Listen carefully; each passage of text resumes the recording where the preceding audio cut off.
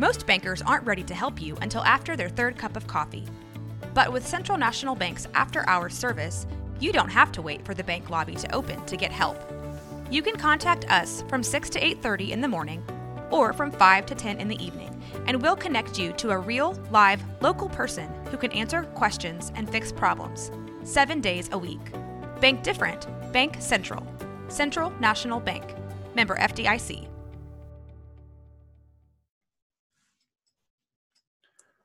What's going on, everybody? Welcome to the Blazers Edge podcast. I am your host, Danny Marang, and this week I am joined by my friend, co-writer, co-contributor, and also sometimes editor of my awful stuff.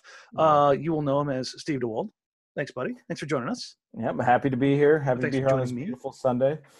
Yeah, I already I got my Sunday Fun Day in ahead of time. I went and did my socially distancing beach access. And no, I will not tell you where it's at because it's mine, and I want you all to stay the hell away from me. But yeah, it was fun. I haven't talked about it a ton. If you follow me on IG at all, you've seen I've probably been hitting the diet pretty hard. But this is like the first time I've taken my shirt off and not been like, oh Lord, in a really long time, because I'm down 40 pounds since the COVID outbreak. How about you, buddy? You made any significant gains during?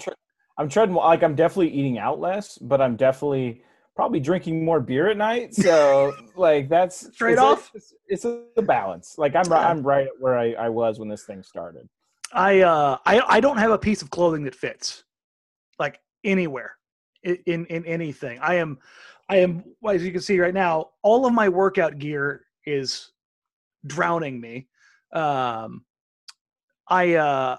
channeling my inner Skinny Melo right now. There you go. We both went on the COVID workout plan, which is pretty much depression and bad food. I think that's what millionaires do to lose weight, right?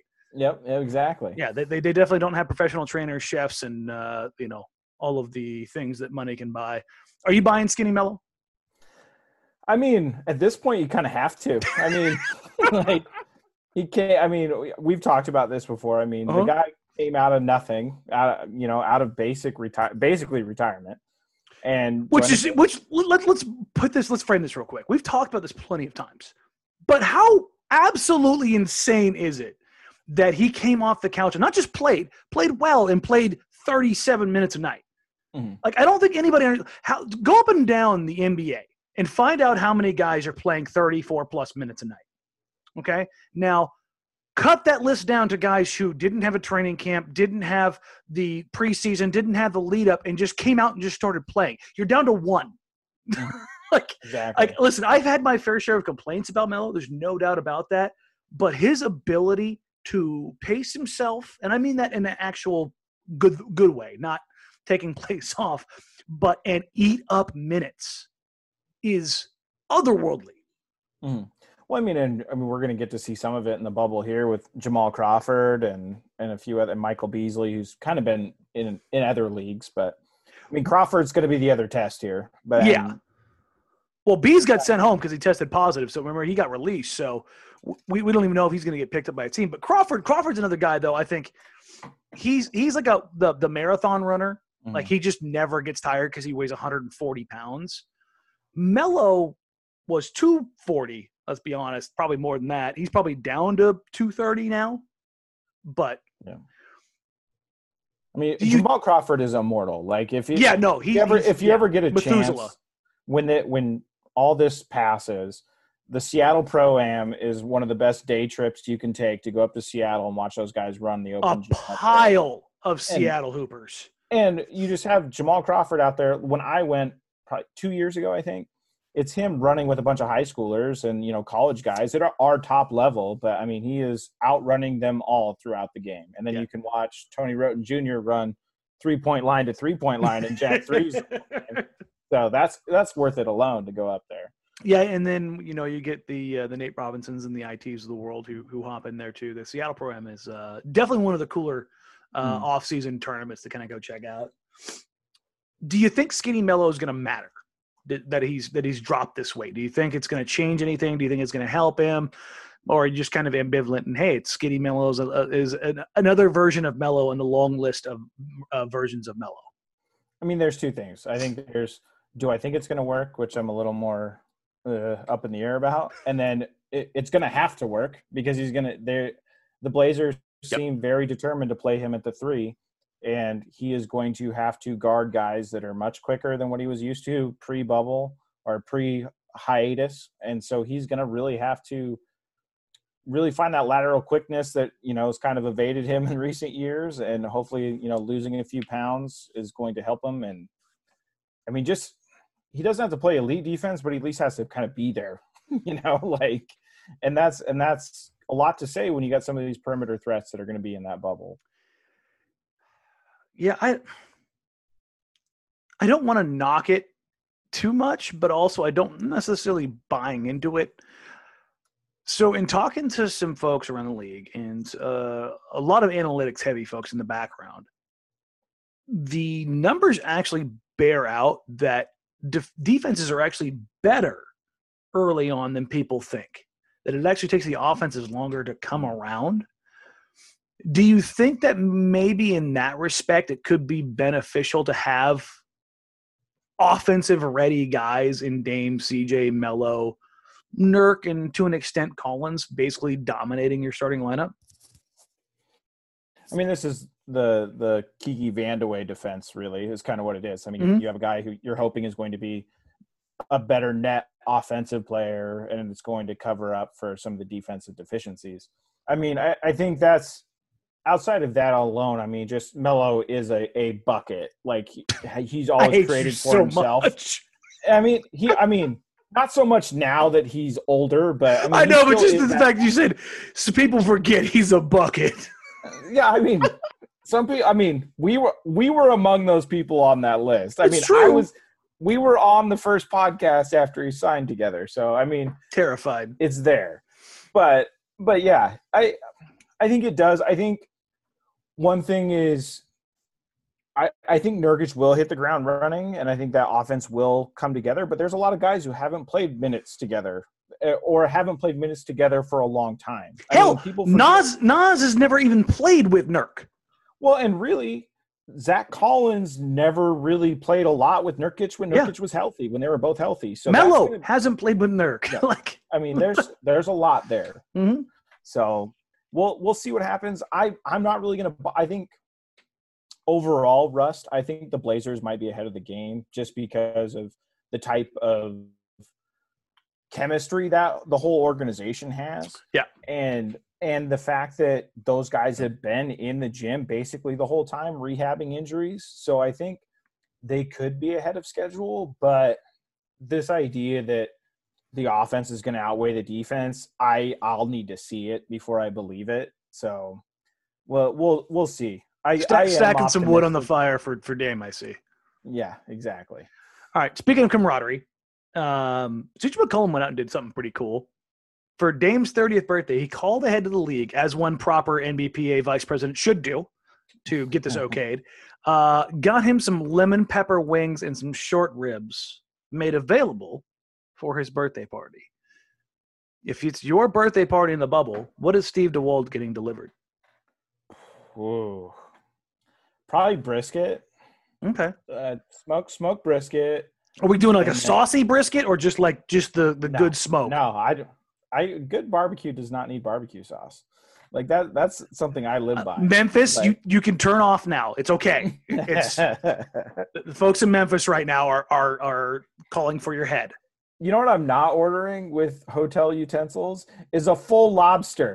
Like what is Hassan Whiteside doing? Like I saw the video of him getting so he's got chicken and then he reveals the lobster at the end, and it's just a whole lobster. And it's not a small lobster; it's a Hassan Whiteside sized lobster. No, that's like a 7-pound lobster. Yeah, you have Hassan Whiteside's hand next to this lobster, and it looks proportionate. Yeah, so proportional. So like it's a big lobster, and like as someone who worked on the road for a long time, I know what he's working with in that hotel room probably, and I don't know how. Granted, it's not crab, and I mean.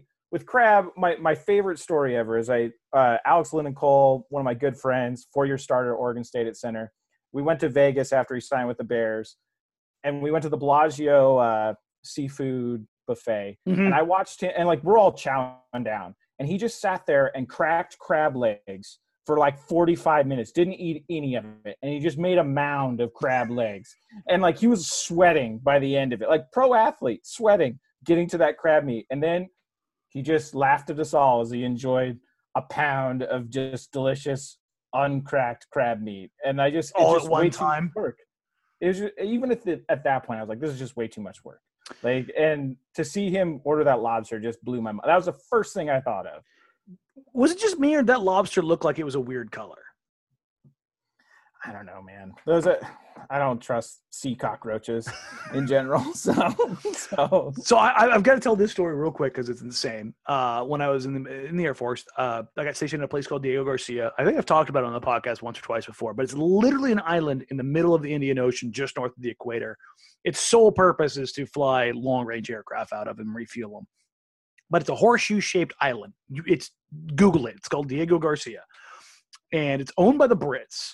And on one side of the island is where they actually raise the Queen's lobsters and crabs. And I'm not kidding you. The lobsters there are like, this is what Godzilla fights off. They are massive. And there's a crab there that climbs trees.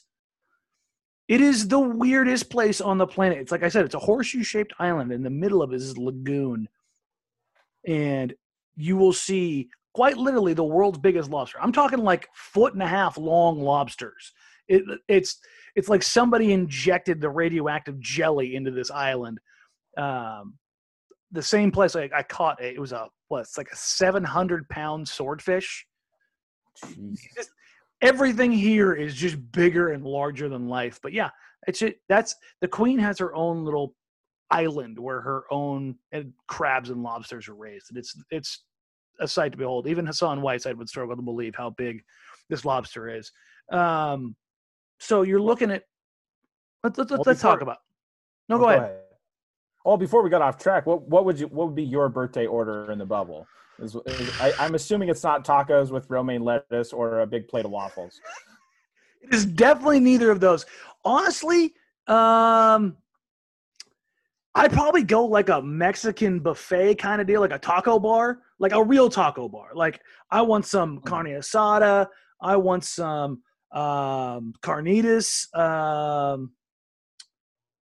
Yeah, that's what I'd do. And, have some like actual like fired up flour tortillas, some cheese, some onions, some green onions, some cilantro, a really good like I'm going to shout out a place on the podcast for free. There's a fast food joint called Habaneros. They're in Salem and Tualatin, and it is the best freaking fast food taco spot in Oregon, hands down. And to be honest, man, I'd let them cater it for sure. But yeah, it would, especially right now doing keto. Like if I was off this, it would definitely be something with tortillas or pizza. It would be one of those two things. Just see, now you're a jerk. Now my mouth is like watering like there's no tomorrow because I haven't had anything close to either of those things in March. Oh man. So what is it? March 18th, March 19th, I think is when I started. Yeah. So the closest thing I've had is keto bread, which it's not great, Bob. Don't call that bread. It takes a healthy amount of either mustard or sriracha to overpower the tongue dry, stick to the roof of your mouthness. But you do what you got to do to get by. My other thing with the birthday dinner is like there was this whole storyline that emerged from it too, where it's like CJ reveals that Damian Lillard has a nicer room in the bubble, and I'm like, shocking! Dude, the top 5 NBA player has the presidential suite on the road. Yeah. Hey, not news. That's not news. For those, well, maybe for some people that is news. So when the teams travel around, there's a limited amount of obviously of like presidential suites or honeymoon suites or whatever you want to have on the road. Guess what? The rookies aren't getting the presidential suites. Dame is getting the presidential suite at the Four Seasons. That's how this works, and it has always worked. and the hierarchy. And we had Nas on the pod a couple of weeks ago talking about what he enjoys most about traveling on the road is that he gets to pocket his per diem. He'll spend $10 on lunch and then pocket his per diem. And honestly, I've heard from a lot of teams, those star players per diem goes up a little bit too. So it's nice to be the king, so to speak.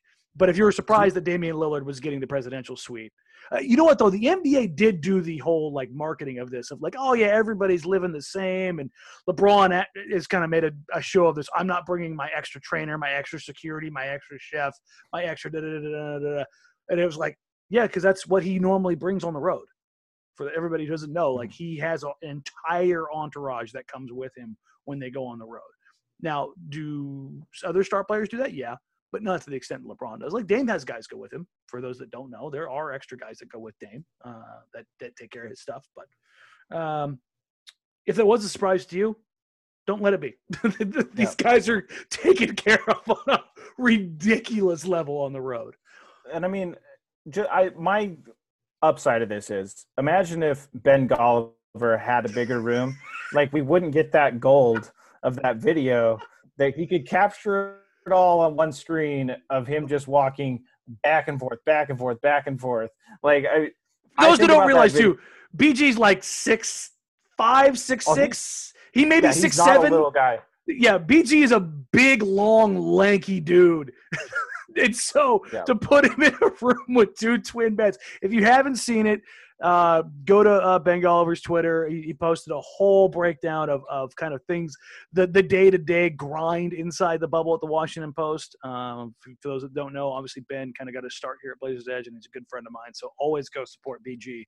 But yeah, it's ridiculous. What do you have? He posted a screenshot of his steps. It was like 14,000 steps that he did in the room. I just saw his podcasting partner Andrew Sharp give him a hard time about how the snitch line is probably lighting up with the person who lives below Ben Golliver at this point right now in that hotel. Okay, what's been your favorite snitch line adjacent story so far? I don't know if it was the snitch line or just the league issued the memo about proper dress code when you answer the door. Because who was the most likely person to answer the door naked? I mean, for me, it's got to be Dwight Howard. But I mean, like, granted, this borders on the line of probably something very inappropriate, especially if it was a female staff worker. But it just seems ridiculous. Like, it seems ridiculous that has to be. And like, as I alluded to earlier, like when I worked on the road, I was living in hotels, and like I just could not imagine like conducting yourself in that way. I had to look and see if Evan Turner was on a team. That was my first thought. I'm like, is ET on a team right now? Like I could see Evan with he's a big time robe guy. The Jimmy Butler one, the legend of Jimmy Butler continues to grow. Of security knocking on his door after the snitch line being called, and he's soaked in sweat from head to toe in practice gear, dribbling his ball. And I'm just like, Jimmy Butler was the one who called the security guard. Just to grow his own narrative. That was the first thought that I had. And the thing is, I love Jimmy, but like, there's such a thing as too much. Have you been surprised that the Blazers haven't had any? Not necessarily surprised, because surprised probably isn't the best word, because this team is pretty much low key as can be. But are you at least a little bit surprised that there hasn't really been any mention of the Blazers with anything, without any regard to anything else, as far as outside of like Dame's birthday and actual media obligations?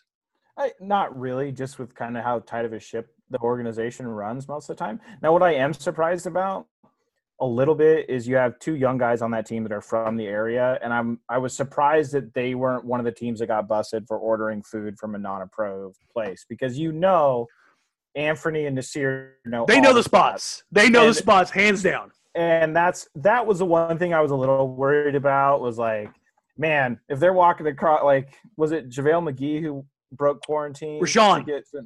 Okay.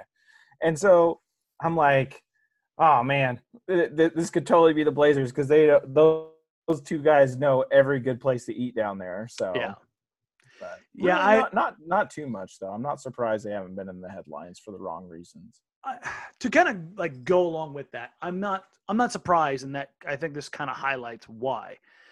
When they showed Dame at his birthday party celebrating, and they asked him what he wanted, and don't waste my blanking time. And I think that's the approach this team is taking. And let's kind of get into the meat of the basketball stuff here. Practices are going. It looks like they're ramping things up. The teams around the Blazers are falling apart. Zion has had personal issues he's going to go deal with. DeAaron Fox has sprained an ankle. That's the probable two best players for the teams that are chasing Portland right now. That's pretty insane already, right? Yeah, I mean it's really kind of evening out for the unfortunate scheduling that the Blazers kind of got when the schedule came out. The Zion thing is huge. Because we don't know when he's going to come back, and even then, it's a 10-day. I mean, we're up against it right now. Yeah, what's he got? So he's got. We're recording here on Sunday, and it is the 19th. So we are literally 2 days away from him missing the first game. At this point, yep. And that's without him. That's without him testing positive on the reentry. Because if he tests positive, it's 2 weeks.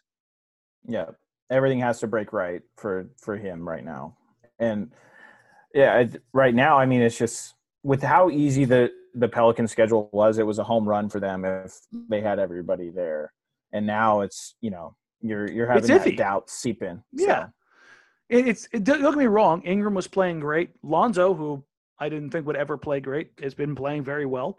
You still got Drew, but Zion's that X factor. He's what blows games open. He's that mismatch from hell, right? DeAaron Fox is the engine for the Kings, and everybody kind of just kept writing them off. I mean, if he tries to come back and play on this, is it the best idea? I don't know. I think that changes my mind from the Blazers needing 6 wins to them needing 5. And with the Pelicans too, like going back outside of players on the court, with Jeff Bezdelic not coming to the bubble, I mean that guy does not get enough credit as a defensive mastermind. He's the best in the league right now. I don't think you'll have an argument about that. Doc may have been a couple years ago, Tibbs maybe before that with Doc, but he's probably the best defensive mind in the NBA right now. Well, and Tibbs got all the credit, and they just kind of made up. They redefined NBA defenses around Tibbs, and that's what they should have been doing for Bezdelic in the last couple of years in the same way. I mean, his switch first defensive style is more conducive to today's NBA. That Rocket team and put Warriors at full health. Yeah. For everybody listening, if you hear a puppy yelp in the background, that's because he's a complete pain in the ass.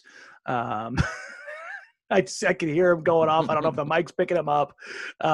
He's been here for a week now, and I love him to death. But it's that time of day. Yep, it's 5:00. So he's going to yelp because he wants his food now. Do you think when you look at everything that's going on right now and the way the bubble has been now for a week plus, has your mind changed at all as far as the bubble being successful and getting all the way through it and actually completing the rest of the season? I will say it might have become more optimistic because I think I've seen them enforce certain things a little more strictly than I thought they were going to initially. We're a damn mess, Dwight. Yeah, exactly. So I am a little more optimistic on that front. I think the big test will come in this week when the scrimmages start and we start to see teams interacting with each other. Now, granted, if everybody's adhering to the bubble correctly and shouldn't be everything's going as planned, it should not be an issue. But, we're going to up the variance here a little bit. But, yeah, I am a little more optimistic. Now, what hasn't changed for me, though, is just the optics of the league being in Orlando and being in Florida when Florida outside of the bubble is a complete disaster. I mean, as far as coronavirus numbers go. And I mean, I think if the NBA just came out and said it's all about money and all this and, we're just trying to restart the season, it's one thing. But the NBA definitely markets themselves as the most progressive of the major sports league, leagues. hashtag. And when you do that, and you have optics like this, there are consequences, and they are a little hypocritical. Very much so. Florida comes out and says, hey, we're open for business, and the NBA takes them at that. And when clearly probably Florida should not have been saying we're open for business until they had a little bit more knowledge of what was going on. But inside the bubble, I'm definitely more confident. Outside of the bubble, I think it's bad optics that you have people, 15 minutes away that are waiting hours to get tested and days to get the results. I think that's bad. But yeah, at the end of the day, I am much more optimistic that the NBA is going to keep their players safe while they're in the bubble. I think I'm pretty much with you on every point as far as that goes. I think I was probably a bit more optimistic from the jump. Even when they canceled the season, or put the season on hold, I should say, probably a month into it, I'm like, they're going to do this just because of the financial implications. It was one of those things where it's like, I don't think people really understand how much money this is. And whether or not you want to argue that should have ever been a point, guess what? I talked to a lot of folks who were like, I am not giving up that money. And I'm not talking on the ownership side. So I don't think I'm really surprised, at least in that respect. But back to the basketball side of things. We've got the scrimmages coming up. They're reducing the minutes on those. We'll be broadcasting those on NBC Sports Northwest. Heads up. I won't be doing the post-game show for those. Don't even count on that. I'm not. No. That is not happening. However, when the games come back, I will be doing it. We want Dan talking about those hot practice minutes with Hassan Whiteside and Yusuf Nurkic next to each God. I was just gonna say, what's the one thing you're looking forward to in this resume to play where you're gonna see live action, Trailblazers action. I think with me, I'm the draft guy, so I'm always usually more geared to watching the younger players. I think one thing a lot of people aren't talking about is Anfernee Simons just needed a reset on this season. He has all the talent in the world, and he had a run of just really bad foul trouble, kind of getting asked to do a little bit more than he probably should have been doing at this point in his career, and it just kind of snowballed from there. I think this reset could be really good for his mindset going into this, and I think it could be a fresh start for him. And if he hits the ground running, because the Blazers are going to need bench minutes from somewhere, and I think him and Gary Trent Jr. are going to play a huge role in that. And that's what I'm really interested to see. I'm really interested to see how he approaches the game, if he can stay out of foul trouble on defense, and if he can just kind of pick his spots and not try to do too much on offense. And that's the thing. In talking to the coaching staff before the season kind of came to a halt, the one thread about Ant was, we're not worried about his offense. Nobody on that coaching staff, nobody in that organization is remotely worried about Anfernee Simons' offense. If you're out there and you're in the comment section, saying if Anfernee Simons has any talent at all or any trade value at all, you don't have a clue. Absolutely none. Ant is a guy that is still very highly regarded in the organization. And they're not worried about his offensive ball. It's the issue that he ran into was a changing of roles, going from a guy who was really just supposed to get buckets with the second unit and then create as a secondary playmaker, to having to run a second unit that had almost no floor spacing outside of Gary Trent Jr. That's the reality. And then he compounded it by struggling defensively. So that's what happened. He's got to figure out the defensive side of the ball. He's got to be better on the defensive side of the ball. That's been the common thread. Talking to him before they left, he's amped to go. He needed this. He needed this second opportunity, and for him, it's like playing at home. Him and, like you said, him and Nas, they're from down there. The only guy who's going to be in there in this restart who's got more minutes in Florida and at the wide world of sports that Nas said this is Austin Rivers. And he cooked there. He may have scored more points at the wide world of sports than any player ever. But this is not unfamiliar territory for Ant and Nas. So I'm excited to at least see him out there. I'll put it this way. Where would you put the over-under on minutes for Ant? Because I think minutes for Gary's probably 24. I think that's a safe number for Gary. if not more. Where would you say Ant falls minutes-wise? I think just because of where Gary's going to have to play, I think Sliding up to the 3. Yeah, I think Ant's probably in the ballpark. I would put the over/under at like 18. I think would be a safe. It would be a tough line to bet on. I think in my eyes on which way to go there. I just think they're going to need him to come in and play. I think, and really outside of Ant, what I'm watching for is how much is Stotts going to really rely on some of these, like the Mario Hezonja, Nassir Little battle is going to be a very interesting thing for me. One of those guys is going to get their minutes cut. Exactly. And I just wonder, is Stotts going to pivot to the rookie, or is he going to pivot to a guy who's been in the league a little bit more?